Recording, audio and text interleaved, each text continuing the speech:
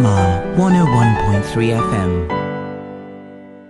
People of Note on Fine Music Radio is proudly brought to you each week at this time by Peter Turin Productions.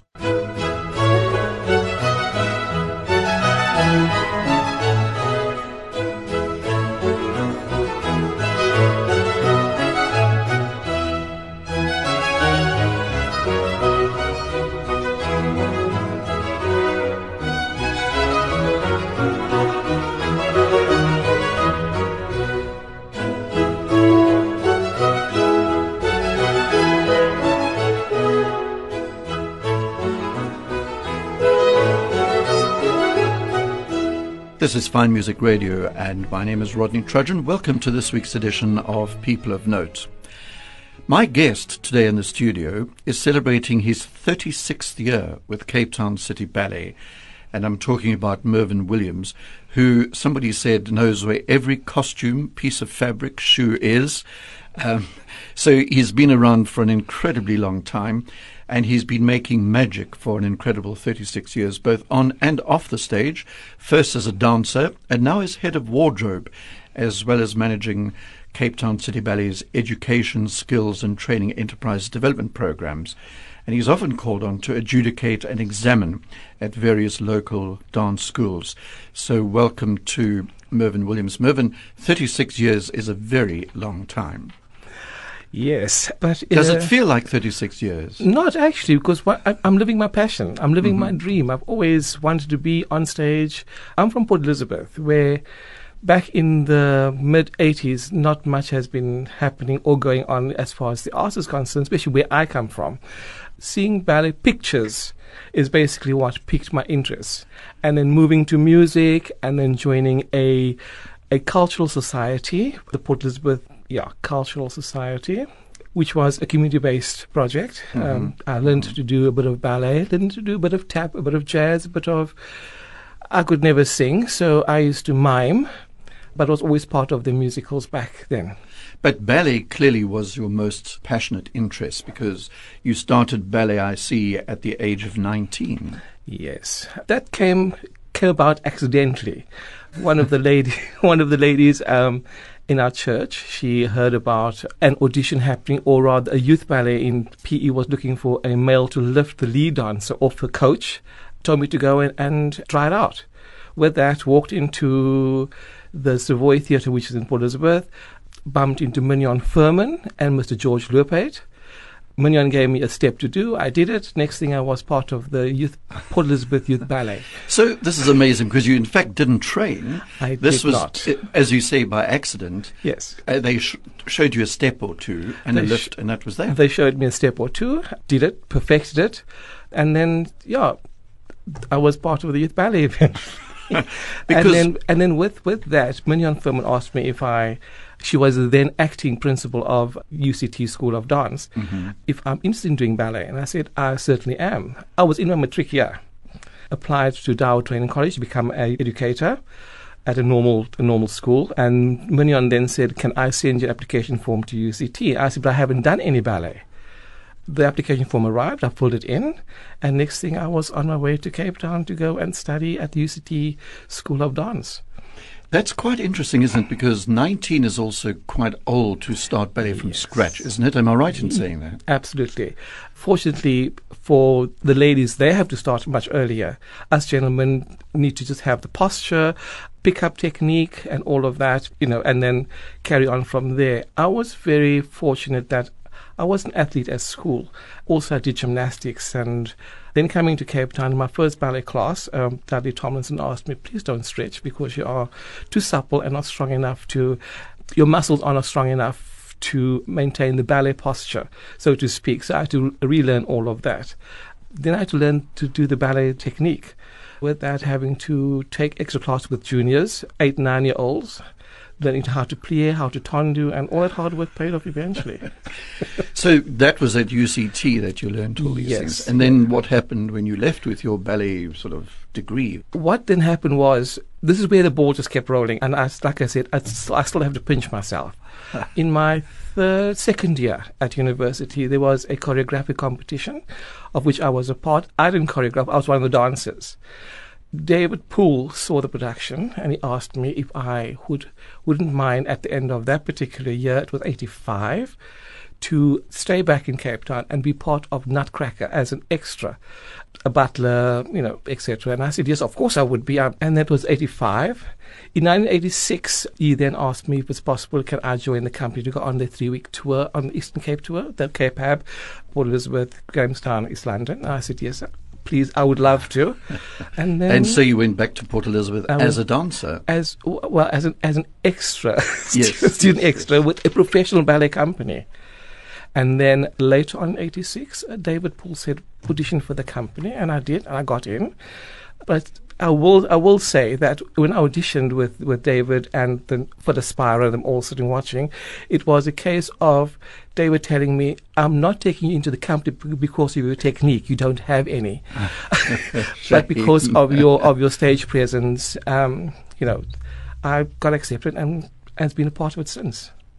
36 years later. 36 years later. Mervyn, we'll come back because I want to find out about your character roles, which are so important in ballet, in which you did a number of them. But tell me about your first piece of music, what you've chosen and why. I've chosen the song Morning Has Broken. Cat Stevens, I think, is the one who sang it. He was famous for it. Growing up as a child, my outlook in life is fairly positive, I'll admit, because of my parents. This is the one song my father used to always sing because of the words. I mean, you praise everything that you've woken up in the morning. You just give thanks for everything there is. And this is the song that always sticks with me, has always stuck with me. And just the words. The words are perfect.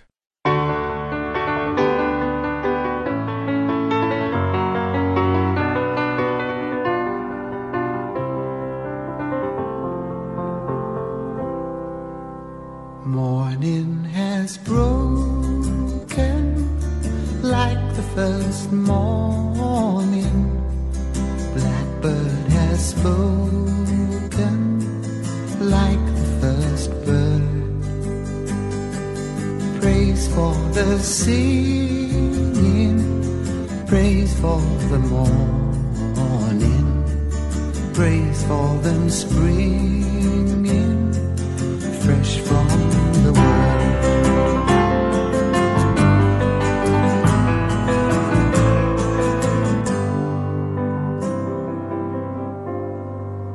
Sweet the rain's new fall, sunlit from heaven, like the first dew fall on the first grass. Praise for the sweetness of the red garden, sprung in completeness where his feet pass.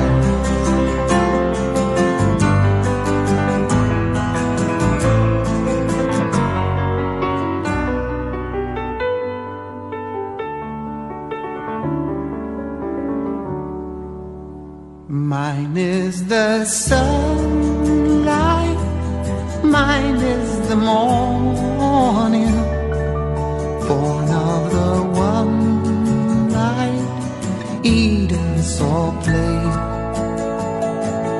Praise with elation, praise every morning, God's recreation of the new day.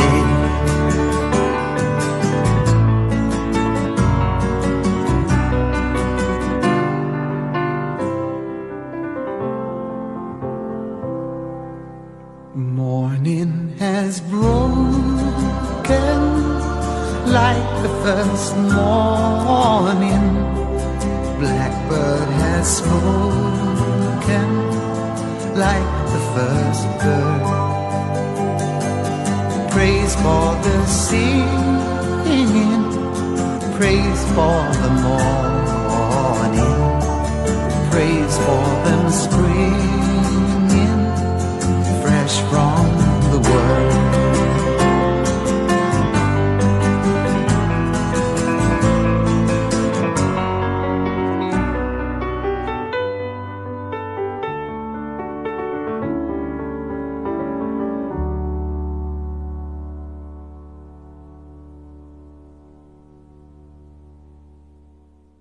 That is a lovely song. Cat Stevens there, as he was known then as Cat Stevens, was quite a hit for him. Morning Has Broken. And it was the first choice of my guest on this week's edition of People of Note, Mervyn Williams, who this year is celebrating his 36th year with Cape Town City Ballet. And I love this little quote from Elizabeth Trickard, who's also a colleague of ours, who says, Mervyn knows where every costume, piece of fabric and shoe is. But that was your later career. We're still in your career on stage. Because I also read here that you became very famous in character roles. And these are important in ballet, aren't they? Because they're not actually dance roles. Yes. Just explain what is needed from a character dancer or A character personality. Yeah. It takes a lot of research. I will not go onto stage mixing my characters, irrespective of which ballet it is. Mm-hmm.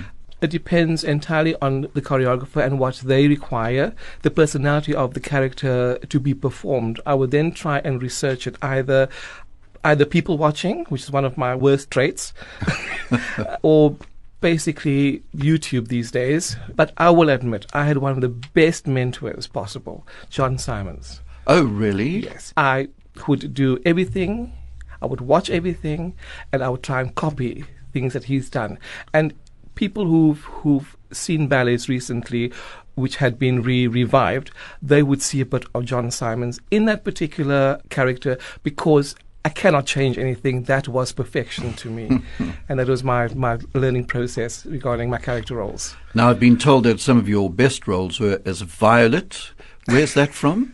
That's from Cinderella. Oh, Cinderella, of course, Yes. yes. The shrinking, ugly sister in Veronica Paper's Cinderella. Yes. Madge the Witch, and also La Sylphide. Yes. And these roles, I mean, you don't actually dance, do you? What do you actually do to make it look so real? If you've noticed, they're both female roles. Yes, indeed Male they are. character. Because it's a bit of a caricature, Yes. isn't it? Not Daffodil, Violet in Cinderella, she's coy. She's just all over the place. Yeah, but I can't ham up something like that. It has to be as real as possible. A lot of work goes into her, just so that whatever I portray would come across as genuine. I would also watch a very shy person, even a shy child, hiding behind the mother's skirt, etc., etc. Right. That's what Violet does. Madge, on the other hand, has to go from soft, and after being antagonized by the lead gentleman, then has to turn and become quite nasty and harsh. That too, the transition should happen on stage, and people should be able to see it. So it's basically body language, your attitude towards the particular person you're dancing to or at or with. Yeah, all of that comes into play when it comes to building characters for myself. Because what I've noticed from character roles, and believe me, I'm not a ballet expert. It's the one thing, it's my weak spot in my artistic realm. But I have seen many ballets and enjoyed them. But what I've noticed with character actors is they don't seem out of place on the stage, even though they're not pirouetting and spinning. They walk in a certain way that could almost be a choreographed walk. Yes. There's a sort of elegance about them that you would normally not do off stage. Yeah. You're definitely part of the feel and the world of that ballet. Absolutely. It's also Veronica in most of her works. The characters she give you leniency. You go with what you feel comfortable with, and she will rein it in if it's not what she requires, which is great because we can then have the freedom to explore the different nuances of the particular character. And then if she doesn't like it, she'll say, "I don't like it." Just like Bring it that. back. Yes, absolutely. Because what a reputation she has had, and as a career. I mean, a remarkable choreographer. But the other thing with you, Mervyn, it seems, as you said just now, you don't just go and try out a role. You research a lot Yes. about that character, his or her movements, lifestyle, likes, dislikes, which brings you to the rehearsals fully prepared. Yes. With that, and just trying to build on what the music requires, but the choreographer is the one who dictates what they want, and you build on that. Some people can take the correction, other people can't take correction. As if you tell me I'm doing something wrong, I won't feel insulted. I would try and rectify the wrong I'm doing. Which is good Yeah. for a relationship with Yes. the choreographer. Yes. Are you still doing character roles or not? I am. There's a ballet coming up, and I'll be one of the Ugly Sisters again. Oh, really? Now, Violet. which ballet is that? Cinderella?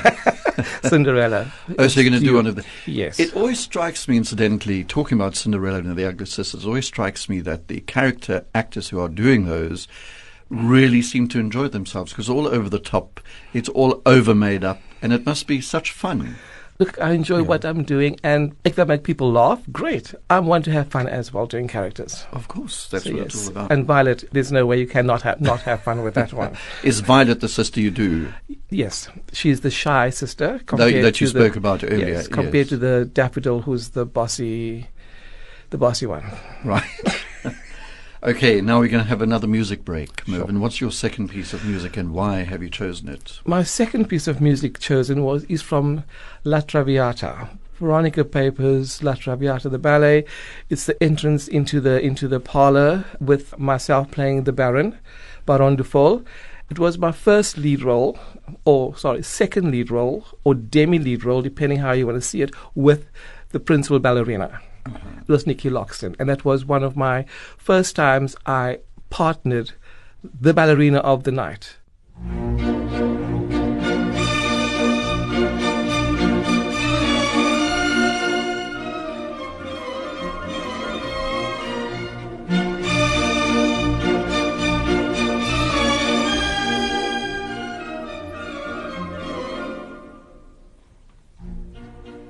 Libiamo nel lieti corici che la bellezza infiora e là fuggevol ora si nebria voluta le bionde dolci fremiti che suscitan l'amore poiché quello che ho al cuore onnipotente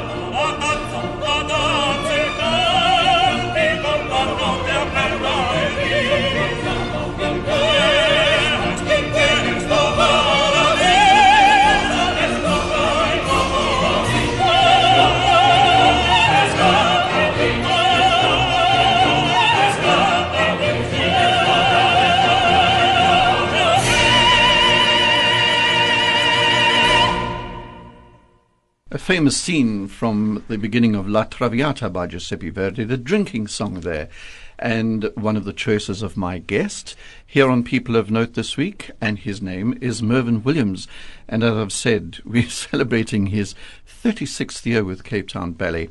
So now I want to know, what about choreography? Did you ever get into choreography yourself?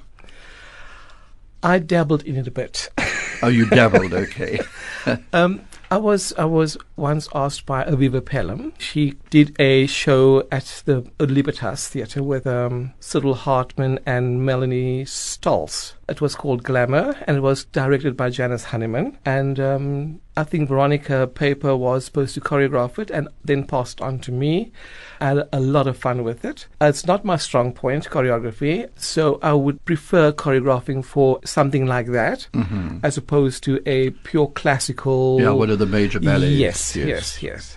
Because clearly choreography, because I've interviewed Veronica and other choreographers, it's a very taxing art, choreography. There's a lot to take into consideration while choreographing. Besides the music, the capability of the dancers, what can be achieved, your vision, you've got to try and put your vision onto other people, and that could be difficult. And I'd rather let them put me into a position instead of me putting them into the position. Okay. Position. Now, one of the things I wanted to ask you about is that you've been given many awards. The David Poole Award, Ballettermijn's Male Dancer Award, the Brian van Reede, Jeff Newman Award. So you've certainly been admired for what you do. So you must feel, well, put it this way, you chose the right career, shall we say. Yes. I received the David Poole Award. That was the first one for my contribution to dance. The second one I got was the Ballettermijn's Award for dancing the dad role in a ballet called Geisha, choreographed by Robin van Wyk at the time. And then the other, Brian and Jeff Award, I received it twice for Violet in Cinderella. For my portrayal of Violet in Cinderella. You received it twice for the same role? For the same role. But obviously different times. Different times, yes. Okay, well, those are nice a couple of years apart. Tuck under your, tuck under your belt. This business, you've been an adjudicator for theatre dance associations, Eisteddfods, all those sorts of things. So obviously that must be another part of your life that you enjoy, helping younger people. Yes. I always try to be as encouraging as possible, especially for the younger generation. When asked to adjudicate, I will do it as honestly as I possibly can. I will point out faults as well as praise them for what they've done, achieved on stage. The mark sometimes might be harsh because there are some teachers who would like to put an exceptional classical piece on stage to be adjudicated, and the performers are not quite ready for that particular feat just yet.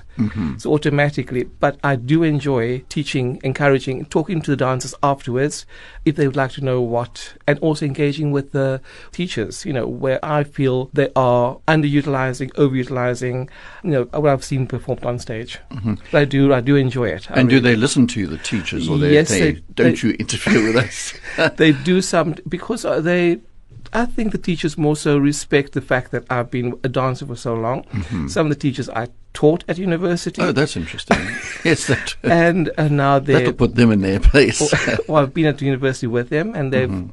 Yeah, and I think that's also, the teachers are more accepting of what I say because it's realistic. I'm not going to give them, sort of a false sense of your kids are either amazing or they are so fraught.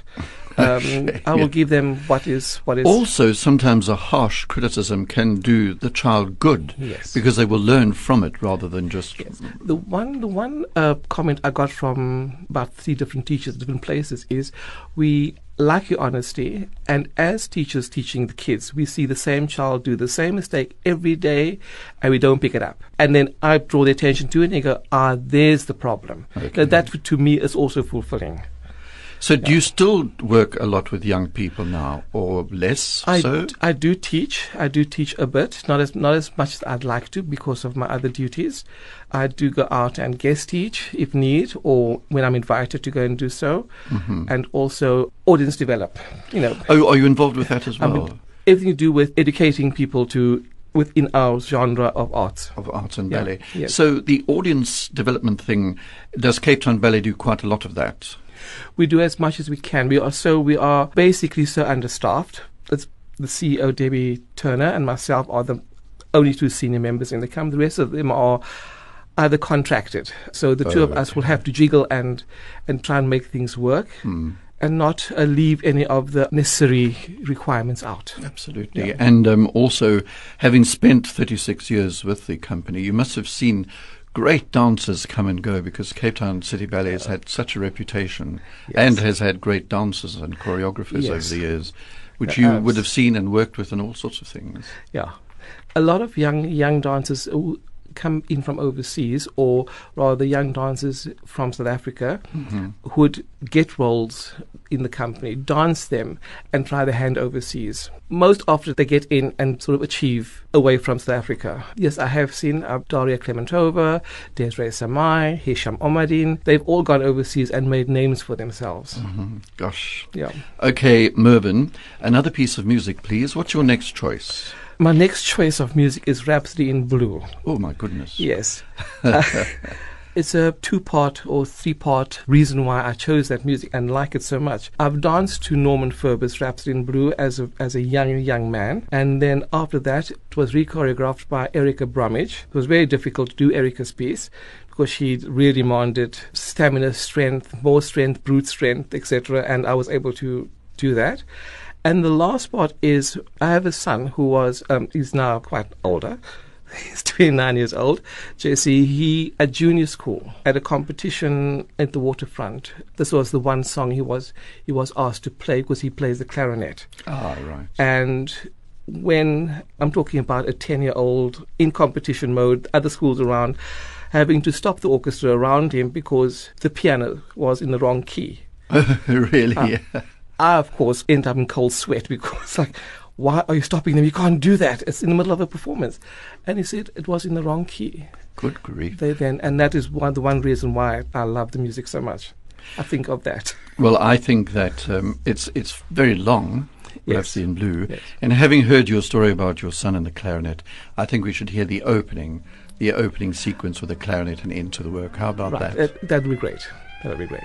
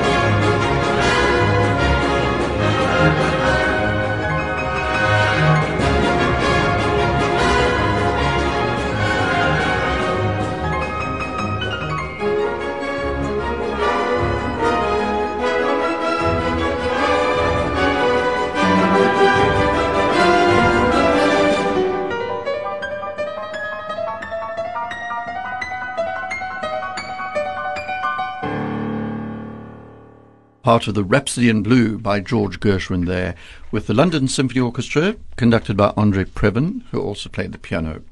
And it was another choice of Mervyn Williams, who's my guest on People of Note this week, talking about ballet. And Mervyn, this 36 years you're celebrating this year, Yes. I believe that now your official title at Cape Town City Ballet is Head of Costuming and Wardrobe Coordinator. I presume that must be a fairly tricky job because of the intricacies and variety and number of costumes that ballet requires. Yes. That is another headache in itself. Did you say headache? Yeah. In the costume department, it's a lot different than, of course, being told what to do by the choreographer. Now it's trying to find the choreographer's vision of what they wear and what they should look like. And of late, the company has been doing some beautiful works, reviving some beautiful works from Sir Frederick Ashton, etc., like Laissez Feed. Fortunately, we do have the costumes in stock. It wasn't used since mid-80s, late 80s. Wow. We then had to bring them out of storage, dust them off, and of course try and restore them to their original beauty, which is difficult because first and foremost we can't find those kind of fabrics from back then to mix and match. But we try our utmost to make it look as authentic and as real as possible. The other one are choreographers coming down and sending their designs from either London or wherever. For example, Ngoma, it was designed in London. We didn't use their costume because our cost was so much more, and everything was done across Zoom, talking to their designer and having the costumes recreated here. Fortunately, he was very happy, and the compliment was, your costumes look better than ours. Well, good for you. Yeah, and just trying to find different fabrics here. In South Africa, Cape Town itself is difficult to what is offered overseas. Yes. Yeah. It's interesting what you said about fabrics. I'd never thought of this, that you're looking at fabrics from the 1980s, and you say now it's difficult to find those sort of fabrics. Yes. I wonder why that is. Is it just because fashions change and things move on? And the quality of fabrics change. Of workmanship. Yes. Yes. We just did Romeo and Juliet recently. Those costumes, 98% of them are the original Romeo and Juliet costumes.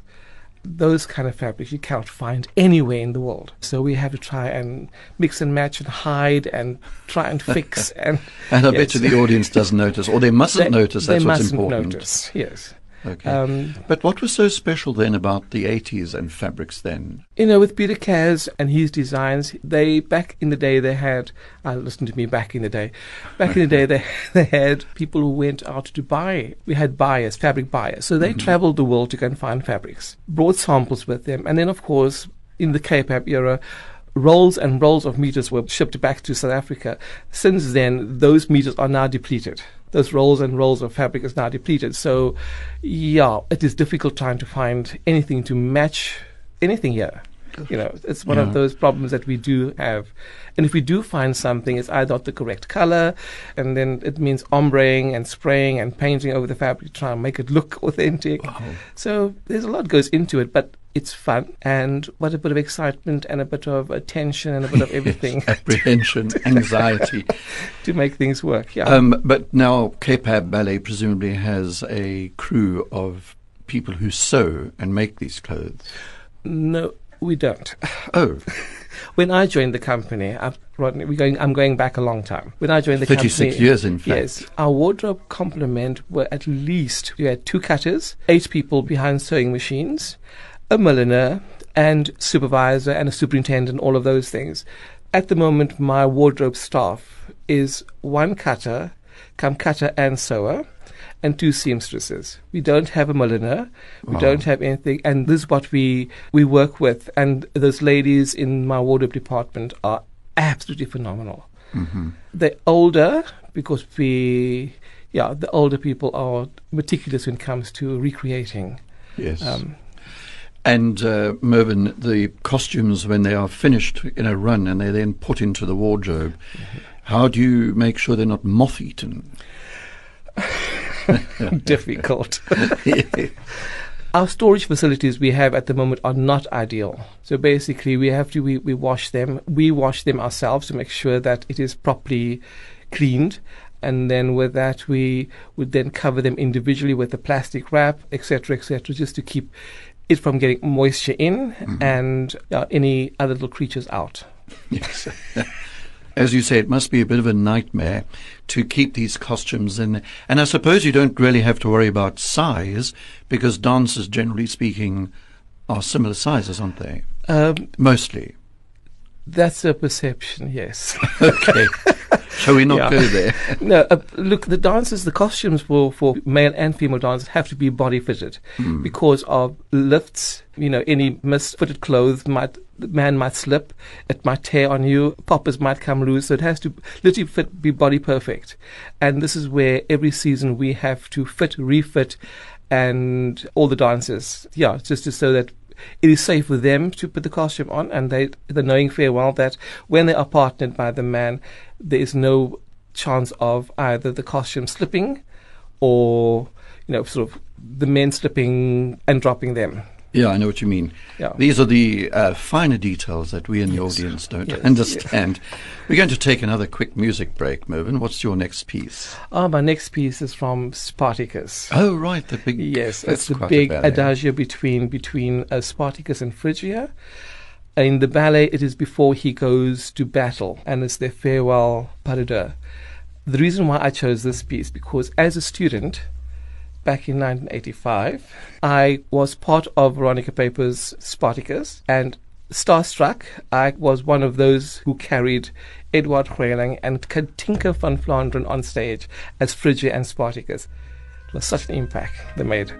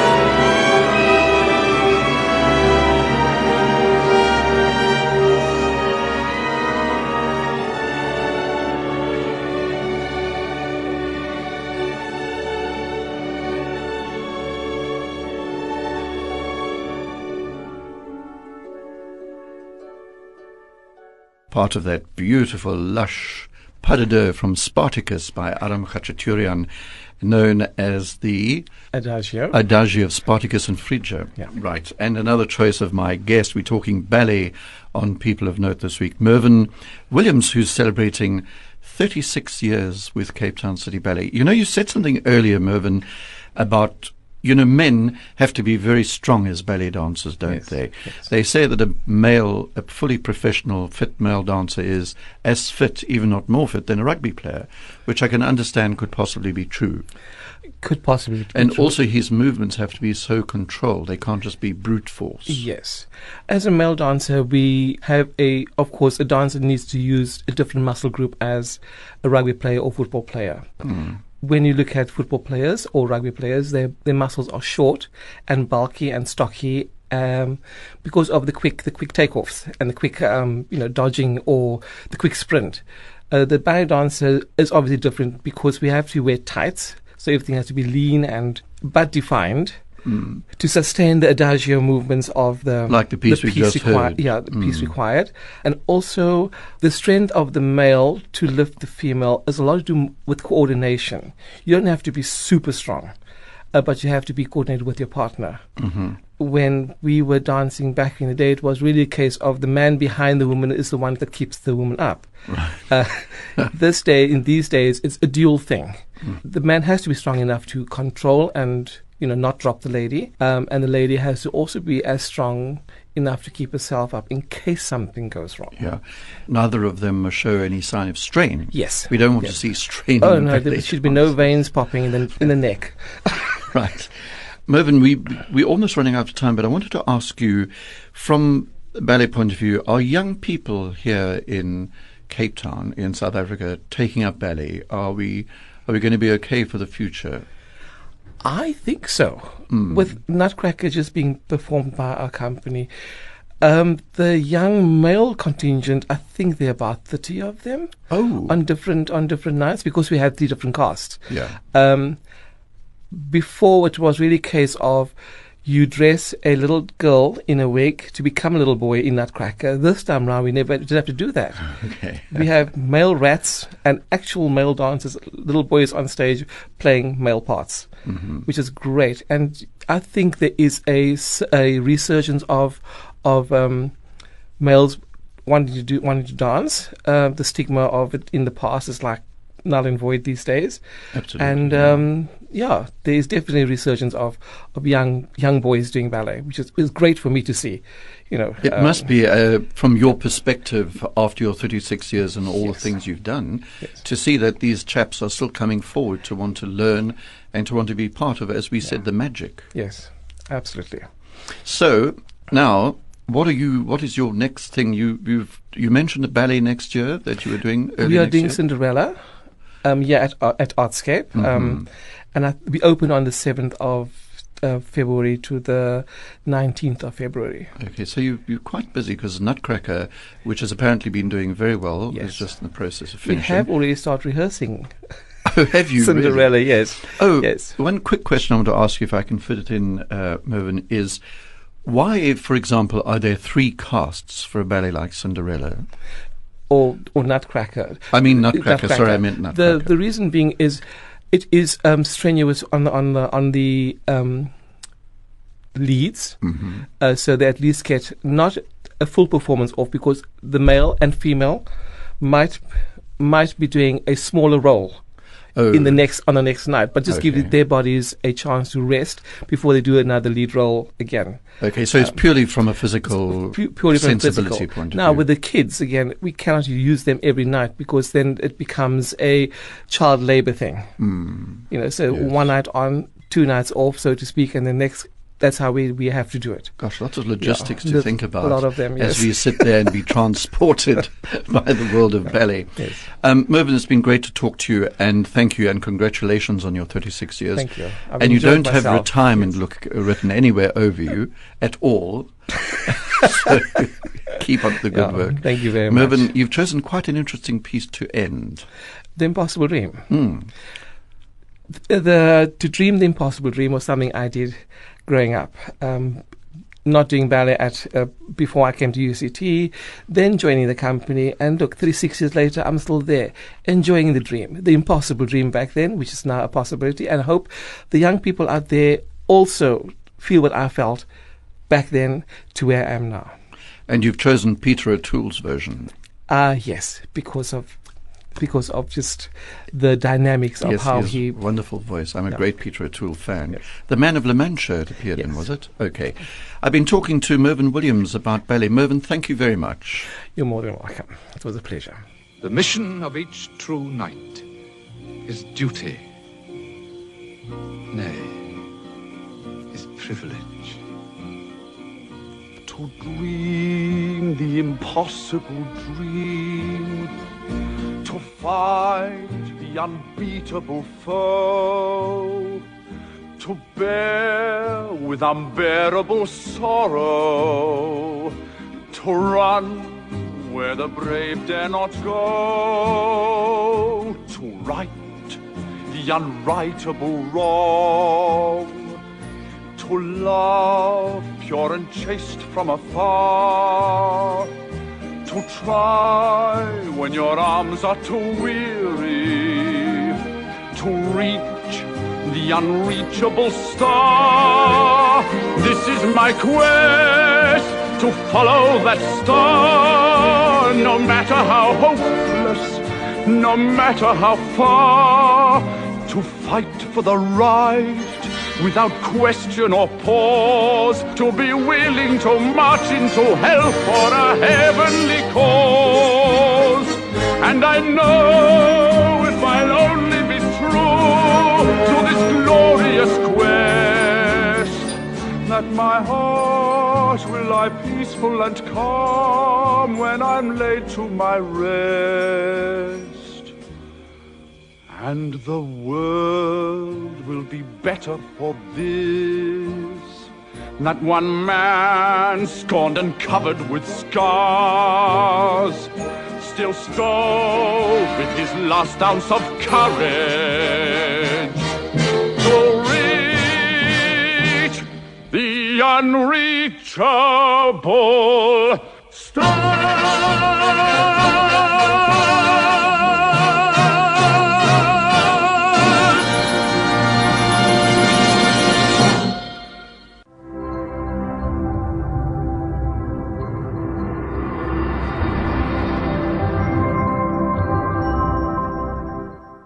People of Note on Fine Music Radio was proudly brought to you by Peter Turin Productions.